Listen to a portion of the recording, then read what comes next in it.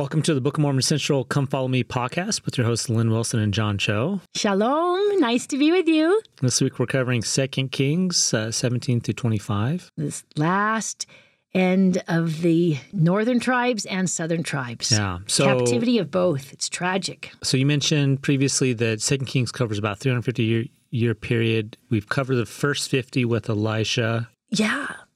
And we're now, where are we now? Down to right shortly before Hezekiah, 700. And we're going to cover these 300 years during this time period. Hezekiah is our main character initially, and in chapter 17. And he's one of the great righteous kings. He's down in the south. We already talked about none of the northern kings really could ever have a claim of being a good person, but Hezekiah was a fabulous man and actually had the prophet Isaiah living with him in the castle, in the palace right there in Jerusalem. And I believe that's one reason why they were able to not be taken captive by the Assyrians. But we'll go through that, and then we go into the last. There's a lot of kings. I think we'll just jump from the righteous Hezekiah to the righteous Josiah, or at least that's the way it's recorded in history. The northern tribes are taken after, right at the beginning, and then the southern tribes are taken after Josiah's family finishes reigning. We have Josiah and then 4 of his sons and 3 of his sons and 1 grandson. But all this overlaps with so many prophets. So if we were taking it chronologically, we'd have to stop and add in, Isaiah and Jonah and Micah, and we've already talked about Elisha and Elijah, but we would be able to add in Amos and Obadiah. And anyway, there's beautiful prophets that fit into this time period, this 300-year block. So a lot of the prophets we'll read about later time period-wise are actually covering the 2 Kings. So it's good to know this period of time. And I think we'll basically focus on about 720 BC and 620 BC. So that about 600 and 700 BC, around those 2 time periods when we look at these 2 kings. They just give such a short, limited information on the others. It's hard to get it. They don't have much personality evolved. But do you want to jump into the text, or do you want to talk about that? Okay. Yeah. I still think that the King Hezekiah has got to be one of my all-time favorites as he begins here. In chapter 17, he's reigning in Jerusalem at the direction of the prophet Isaiah, and we just have such blessings coming to you when you obey the prophet is the message. And he's a very humble, repentant man. And he comes at a time of great upheaval. We have the Assyrians who have just taken the northern tribes, who are now coming down and taking all the outlying cities around him. And so he's calling all the people of Judah to come into Jerusalem and get within the walls of the city. And he builds this enormous wall around it. And there's a siege that goes on. And he doesn't want the water supply to be used by the Assyrians. And so he begs the prophet and the Lord, and they are inspired with this plan. They dig through solid rock 1,750 feet down to the pool of Siloam, where they are able to access their source of water to get water to come up into the city during the siege. Just amazing. And they have people working at both ends. And the stories you can read them in First Chronicles and in Kings here. Just powerful stories of how they're guided so that they can hear each other tapping until they finally meet in the center and the water can flow through. Just powerful. In fact, if you ever go to Israel, make sure you go. You and I have both done it, John. Yeah. I'm just telling our listeners, go through this water source. That's true. I remember you can see evidence of them sort of stopping and turning, and a lot of water. That's a lot of water. Yeah, what a blessing. But again, the Lord is fighting his battles. The Lord is helping him, and at this time when the northern Assyria is swooping down and trying to take everyone. It's just crazy that tiny little Judah thinks that they can stand on their own, and yet because of the blessings of the Lord, they're protected. It's just stepping back and looking at it. It's just miraculous. But poor King Hezekiah gets sick and he's going to die. In fact, Isaiah says he's going to die. And that's when I think it's pretty powerful that he goes to the temple to pray in sackcloth and ashes, and he humbles himself, and he begs the Lord to let him continue to help to save his life so that he can help build Judah, and the Lord lengthens his life. And you know the story about the time machine sundial changing the 10 degrees backwards. Really amazing that, and that's what the Lord gives him as a sign, is the 10 degrees difference on the sundial. And sure enough, he's able to have those 15 years of life extended. And he's a great servant of God and a humble, good man who just does wonderful things. What else do you love about this great king? Well, I'm just trying to find examples of him in the past, and I don't find one. David and Solomon started out well, but ended tragically, both of them. Yeah. Hezekiah is our first enduring to the end good guy, isn't he? Right, and his prayer isn't for wealth or even wisdom, right? It's extend my life so I can serve. Yeah, here we are, chapter 19, 2 Kings 19:15. And Hezekiah prayed before the Lord and said, O Lord God of Israel, which dwellest between the cherubim. He's referring to the mercy seat as the throne of God. Thou art God, even alone, of all the kingdoms of the earth, and thou hast made the heavens and the earth. Lord, bow down thine ear and hear. Lord, open thine eyes and see, and hear the words of Sennacherib, which he... Oh, this is a different one. I'm sorry, I was reading the wrong one. But this is another great prayer. You just get the feeling of how humble he is. Earlier is when he's praying for his life to be extended. But here's another great prayer when he receives this letter from Sennacherib, from the Syrian general, who says, we're coming down and taking you out. And the prophet Isaiah in verse 20 says, don't even worry about it. This is going to be just fine. We're going to be saved if we can trust in the Holy One of Israel. That's verse 22. Trust in the Holy One of Israel. And, but I just love the fact that Hezekiah, this great king, goes to the temple, prostrates himself on the ground. God, help us. He's just so humble, and he has so much faith, and, no matter how awful the task is, he knows that the Lord can help in some way. And skipping down to verse 34. In chapter 19? Yeah, still in 19. I will defend this city to save it for mine own sake and for my servant David's sake. And that night the angel of the Lord went out and smote the camp of the Assyrians, and the numbers add up to 5,180. And when they arose early in the morning, behold, they were all dead corpses. That's one of my boys' favorite verses when they were little. They arose as dead corpses. And then it sounds like Sennacherib's kids kill him, his sons, when he gets back home. But they hear a rumor and they leave. When the Lord fights your battles, you're saved. It's just amazing. So his life is extended, but he does pay tribute to the Babylonians. So the Assyrians don't take them down, but during this time, Judah starts paying a lot of taxes. First to the Assyrians, then to the Egyptians, and finally to the Babylonians over the next 100 years. And unfortunately, this wonderful king has wicked children. And I don't know why he puts this wicked Manasseh on the throne. But Manasseh reigns for 55 years, and his idolatry is so horrific, it reminds me of Ahab's in the north, Manasseh in the south.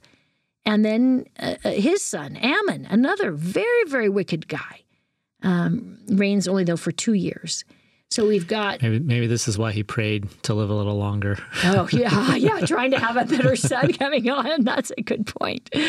But the idolatry that just fled right in, I just thought, why can't these people hold on to the truths? And then I look at our own generation and I see people leaving right and left. They can't hold on. What is the appeal of idolatry in the modern parallel, do you think? I assume that we have to go back to Elder Maxwell, who said the root of all sin is selfishness, and President Benyon, who said the root of all sin is pride, which really is selfishness. That's right. And then the message that we talked about earlier, that the love of money and the love of materialism or the love of pride or power really brings us all down. And I assume that idolatry is serving what you want rather than serving what God wants. I think that's the key here, because a false god, by definition, is someone you made up or someone else made up for you, right? And so it's not real, which means it gets to be whatever you want it to be, right? And so it's your vain imaginations, to use a different part of the scriptures. But I even see it as we worship things that aren't even gods now. I mean, we worship phones. We spend our time and our money on things that are not significant, on cars, clothing. The Lord repeatedly asks hard things from us, right? Going back to Elijah, and the widow, give me this first, and then the miracle comes, right? Mm-hmm. But with these false gods, our modern day or whatnot, yes, okay, I have to work extra hard for this new car or something like that. But they seem to be absolutely feeding this ego, this self-centered materialistic focus, compared to what Hezekiah was, dressed as a king, dressed himself in sackcloth and humbled himself and asked Isaiah what needs to happen. And going to the Lord himself in the temple and prostrating himself on the ground. Yeah. Please help us. Yeah, it's the humility, the meekness. I think I always love asking questions when I'm reading the scriptures and asking questions when I go to general conference, asking questions when I even go to sacrament meeting, because I feel if I can stay in a mode of seeking being meek, trying to be teachable, trying to learn from my God, that my heart will stay softer and I'll be able to hear his voice. And I see Hezekiah as a very meek and humble man. We're told Moses was the most meek of all, but Manasseh, Ammon, horrific. And then Josiah, we're down to the last 5 kings of Judah before they're all taken away. And Josiah comes in about 640 BC. So now we're down to, the time of probably when Lehi was born and living in Jerusalem. And, Josiah was this wicked time of Ammon and Manasseh. They're killing off everybody's, so they won't, all the heirs. But Josiah was taken and hidden and raised in the temple by these priests. And then at age 8, they bring him out and say, here's the king. And so I assume that a lot of the things that happened during Josiah's reign are not from an 8-year-old, but from the influence of these better people around him, these good people around him. And he is portrayed in the scripture as the best of the best. I mean, whoever these authors were, I think they knew him in such a way that they really felt like his reforms were fabulous. That has been brought into question, and we'll talk about that a little bit in a few minutes. But let's just start with chapter 22, verse 1. Yeah. Josiah was 8 years old when he began to reign, and he reigned 31 years in Jerusalem. But he starts feeling the Spirit when he's 16, according to 1 Chronicles 32, when you read the two in conjunction. And his reforms start at age 20. He's taking down these idols. Just allow your imagination to go. You're going into the temple. There's his wicked ancestors to put these figurines in the temple. So they're worshiping Baal and other fake gods, even in the temple. They tear him down. He's tearing down the groves. He's burning up things. And he repairs the temple. He's starting to pay the workers finally. He gets the money out of the temple and stops paying for bribery and does it the right way. And verse 22, or chapter 22, verse 8 is when one of the people helping in cleaning up and rebuilding finds this old book of Deuteronomy. And they come in and they read it to him. And that's verse 10. They read it before the king, and then the king then reads it before the people. And that's when I keep wondering, okay, now we're down to 620 BC. Did Lehi and Sariah hear this? It's 20 years before they left. I don't know how old their boys are. They're old enough to be married, so probably the youngest is 14 at a minimum, And I really am grateful that we have the blessings of the Book of Mormon to shed light on this time period, because it sounds like Jeremiah is not the prophet there at the time.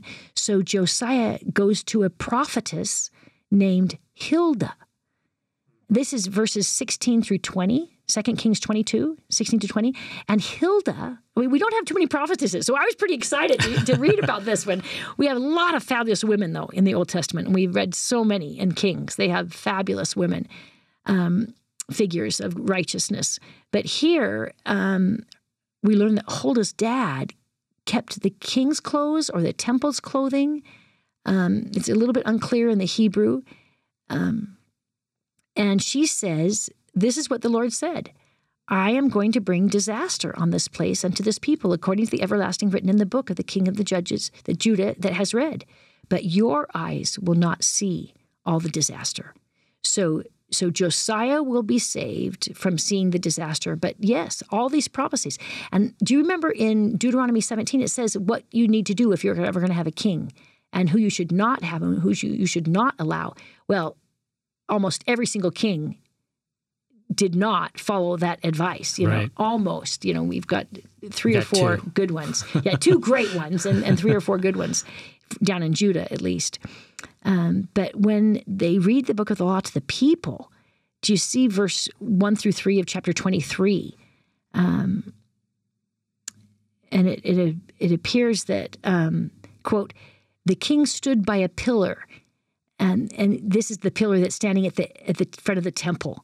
And so he's standing in an official spot, claiming where he stands is he is speaking for the word of God. And he made a covenant with the Lord. I love that. He's at the temple making covenants with the Lord to walk after the Lord, to keep his commandments and his testimonies and his statutes with all their heart and with all their soul, to perform the words which the covenant that were written in this book, and all the people stood to the covenant. They are Deuteronomy 22:10. They are following through. They are going to do their best. And I wonder if Lehi was there, if he, as a younger man, heard this and agreed to stand beside the king on this one, and or stand beside the law, the word of God. So that's powerful. I love that imagery. Right, standing in the temple beside the pillar. Mm-hmm. Yeah, it's reading the word of God. Idea of Lehi hearing this and him shaping him, and it even Lehi clearly has a deep love of his city and his country, right? Mm-hmm, mm-hmm. And if the king's calling everybody there, and he's living there then, because it says he lived in Jerusalem all his days. Right. I think, and he becomes a prophet, and. Let's just keep reading 23 before we go to the Book of Mormon. Skipping down in 2 Kings 23 down to verse 21 and 27. It's also in Chronicles 35. But it says he's 26 years old now. He's been reigning for 18 years. And, quote, Josiah kept a Passover unto the Lord in Jerusalem. And then it starts talking about how they're going to prepare and what they're going to kill. And it gives you a feel for how many people are there. Do you remember back in when they first had the Passover in Exodus, the Lord says, let's make sure we're not wasting any food. So let's have at least 10 people for every little lamb. Mm-hmm. So I'm taking these numbers and multiplying some of them, at least the sheep, by 10. But listen to this. Josiah gave the people 33,000 bullocks, 2,600 small cattle, 300 oxen. And then the princes give 5,000 small cattle, 500 oxen, And then it talks about the priests, the Levites, and they had singers and porters, and they all are making ready. This is at the largest feast that's ever been held. It sounds to me like you've got well over 500,000 people there, possibly even 1 million people coming in from all of Judea, all of the lands of Palestine into this Passover. And It is an enormous feast. I don't know how they held it all. Why don't you read verse 25? It's so beautiful. 23, verse 20. Chapter 23, verse 25. And like unto him was there no king before him that turned to the Lord with all his heart and with all his soul and with all his might, according to all the law of Moses. Neither after him arose any like him. Well, and that's the tragedy. No one came after him at all that was good enough. His sons were horrific. Again, we have wicked sons taking the place again. It's really quite tragic. And one reason why I sort of feel that perhaps the authors may have a perspective that's different is because of the way he dies. We know that it's 600 BC, give or take 50 years, that the entire ancient world is very mobile. And the Egyptians are trading with the Assyrians, and the Babylonians are trading with the Greeks and the Persians. And everyone they're in smaller levels at this time, but everyone is very mobile. And they had phenomenal water crafts, and they were traveling places. I was in Paris when I lived there. I was looking in an archaeological museum. They had an entire room on metal from 600 BC, and it came from all over the Mediterranean, clear up in Paris area. And they even had a steel bow from 600 BC. So it's dating to this period of time. They had fabulous metallurgy, great military works. And if people are all moving around, the Assyrians have become decimated. And so the Egyptians want to go north and take over Assyria, but the Babylonians want to take over the Assyria. And so the Egyptians ask Josiah, we don't want to fight you. We just want to get through your property to get up to Assyria to take over some of that land, but we don't want to hurt you. Well, Josiah, it doesn't sound like he asks a prophet. He doesn't ask for any advice from somebody who would know. But we're told in Kings 23, verse 28, that the prophet Necho the Pharaoh Necho is asking him, can you give me leave? And he says, no way. And he starts fighting him, a terrible tax. And it's just tragic what happens. But he let me just read this last part of it here.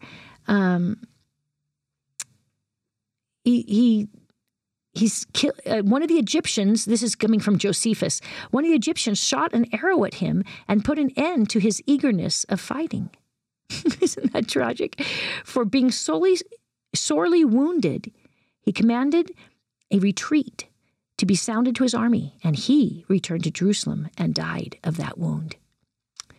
So we've got a lot of records about this fight, this battle. And Josiah's death at age 39 completely brought an end of the reforms and an end of the righteous reign. And from now on is when we get the need for more and more prophets coming in. And first, I should have told you what Josiah's name means, because I think it's always significant to see God supports or heals.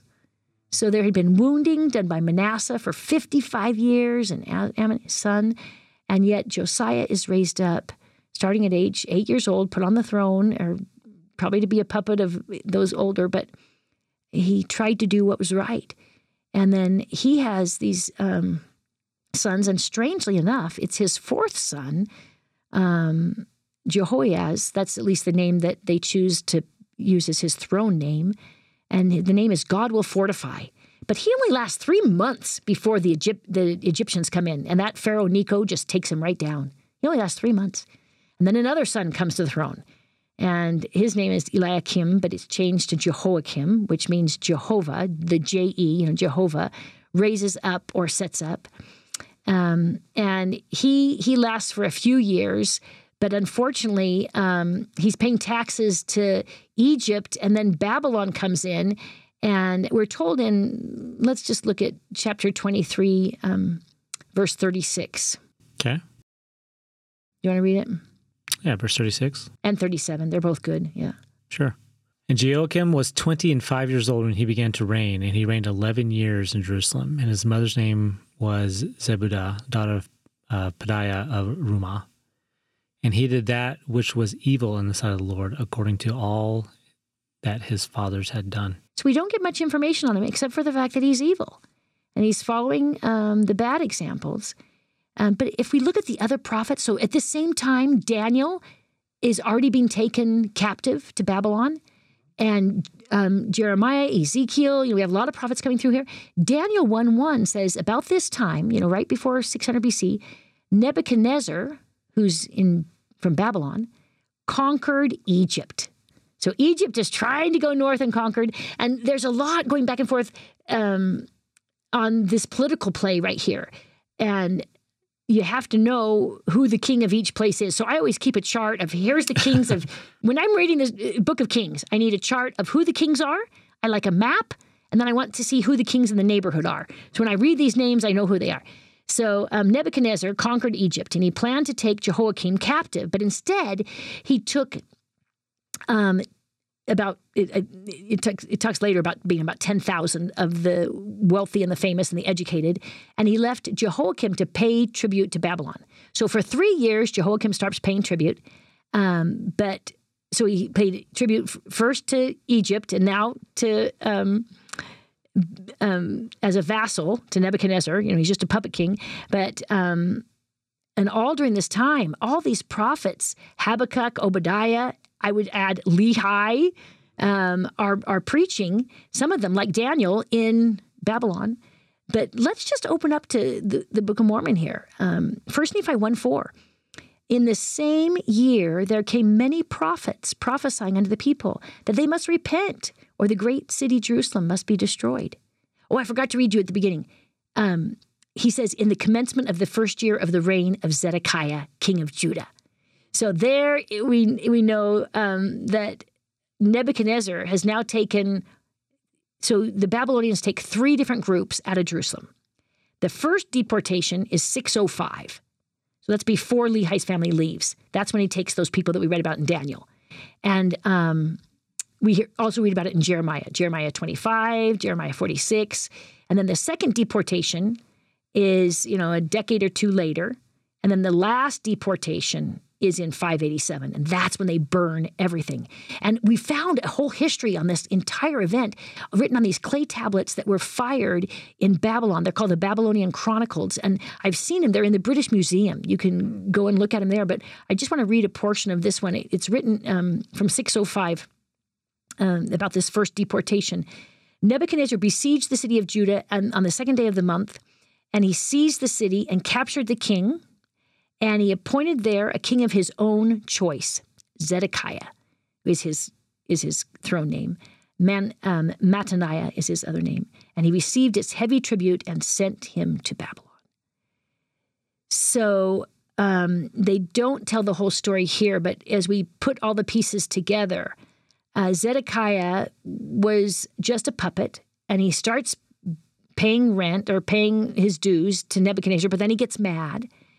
And he's on the throne 11 years, and Nebuchadnezzar comes down to punish him, and he kills all of his sons in front of him, and he puts out his eyes and puts him in chains and walks him back to Babylon.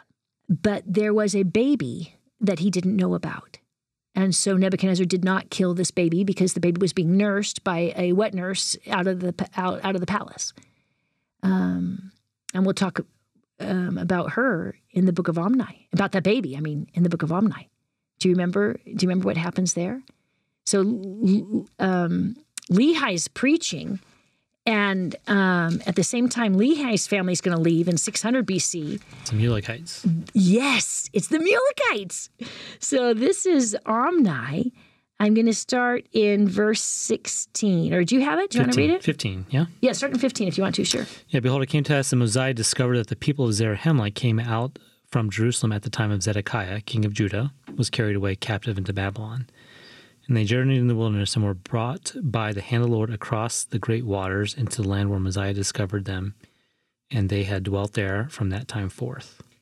And if we continue on and read in Helaman, there's a couple other places that tell us that the Mulekites kept this baby of Zedekiah. And it's interesting, the name Mulekite is MLK. It's the Hebrew for king.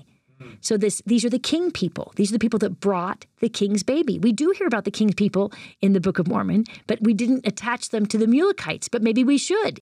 Interesting. Because that's what their name means. Just take out the vowels in the ancient languages because they didn't have them. And Mulekite, M-L-K, Melchizedek, king of righteousness, Melech, whatever it is, Melech Zadok, whatever. And so Zedekiah's youngest son is one of those who become part of the people of Zarahemla. And I know that there was a lot of intermarriage between the people from the time of the Jaredites and the people from Lehites, so I don't want to ever suggest that they were pure, but over the thousands of years of Book of Mormon history, we get part of that blood of Zedekiah in these people. And after Zedekiah is taken, we're told in 2 Kings, going back to the Old Testament, chapter 25, verses 8, well, starting at verse 8, in the 19th year of Nebuchadnezzar, king of Babylon, he set fire to the temple of the Lord and the royal palace and all the houses of Jerusalem. I'm going to skip down a little bit. Every important building was burned down, and skipping down. He carried into exile the people who remained in the city, along with the rest of the populace. And then going down to about verse 12. But the commander he left behind, and some of the poorest people of the land to work the vineyards of the fields. So this is the absolute third time. And we have beautiful carvings that are taken and made from this period of time that we can see in museums now of them carrying the menorah out of the temple and carrying the sacred things. But we know that the Lord, those that listened to the prophet, were spared. And Lehi took his group, and those that followed the little baby Mulek. Not only do we read about it in 1 Nephi, but also 1 Nephi chapter 5 talks about Zedekiah's reign. And then I mentioned Helaman chapter 6 and chapter 8 tells us that it was Zedekiah's son. They called him Mulek, but in the Book of Mormon, but MLK is king. So however you want to pronounce Melech, Mulek, he escaped and they made it. But what do you learn from this? What are your lessons? That follow the prophet is up there huge. Follow the prophet. And destruction. As I look for Christ, as you reminded us to always read our scriptures, I just see this is a sign of the second coming. We will be destroyed if we are not following the prophet. And the Lord gives plenty of time and plenty of warning. Mm-hmm. I mean, just in our study of Kings and really since Moses until now, there's parts where Israel listens, but for the most part, it's the opposite, right? It's this decay, politically, et cetera. And I want to give them a break by saying they didn't have the scriptures to read every day. True. If you were one of 2 million people, could you have really heard Moses, or were you hearing it third and fourth hand? For the average Joe, I just feel like we are in a whole different environment. Yeah. We have access to a prophet. We can listen to his words every hour of the day if we chose to.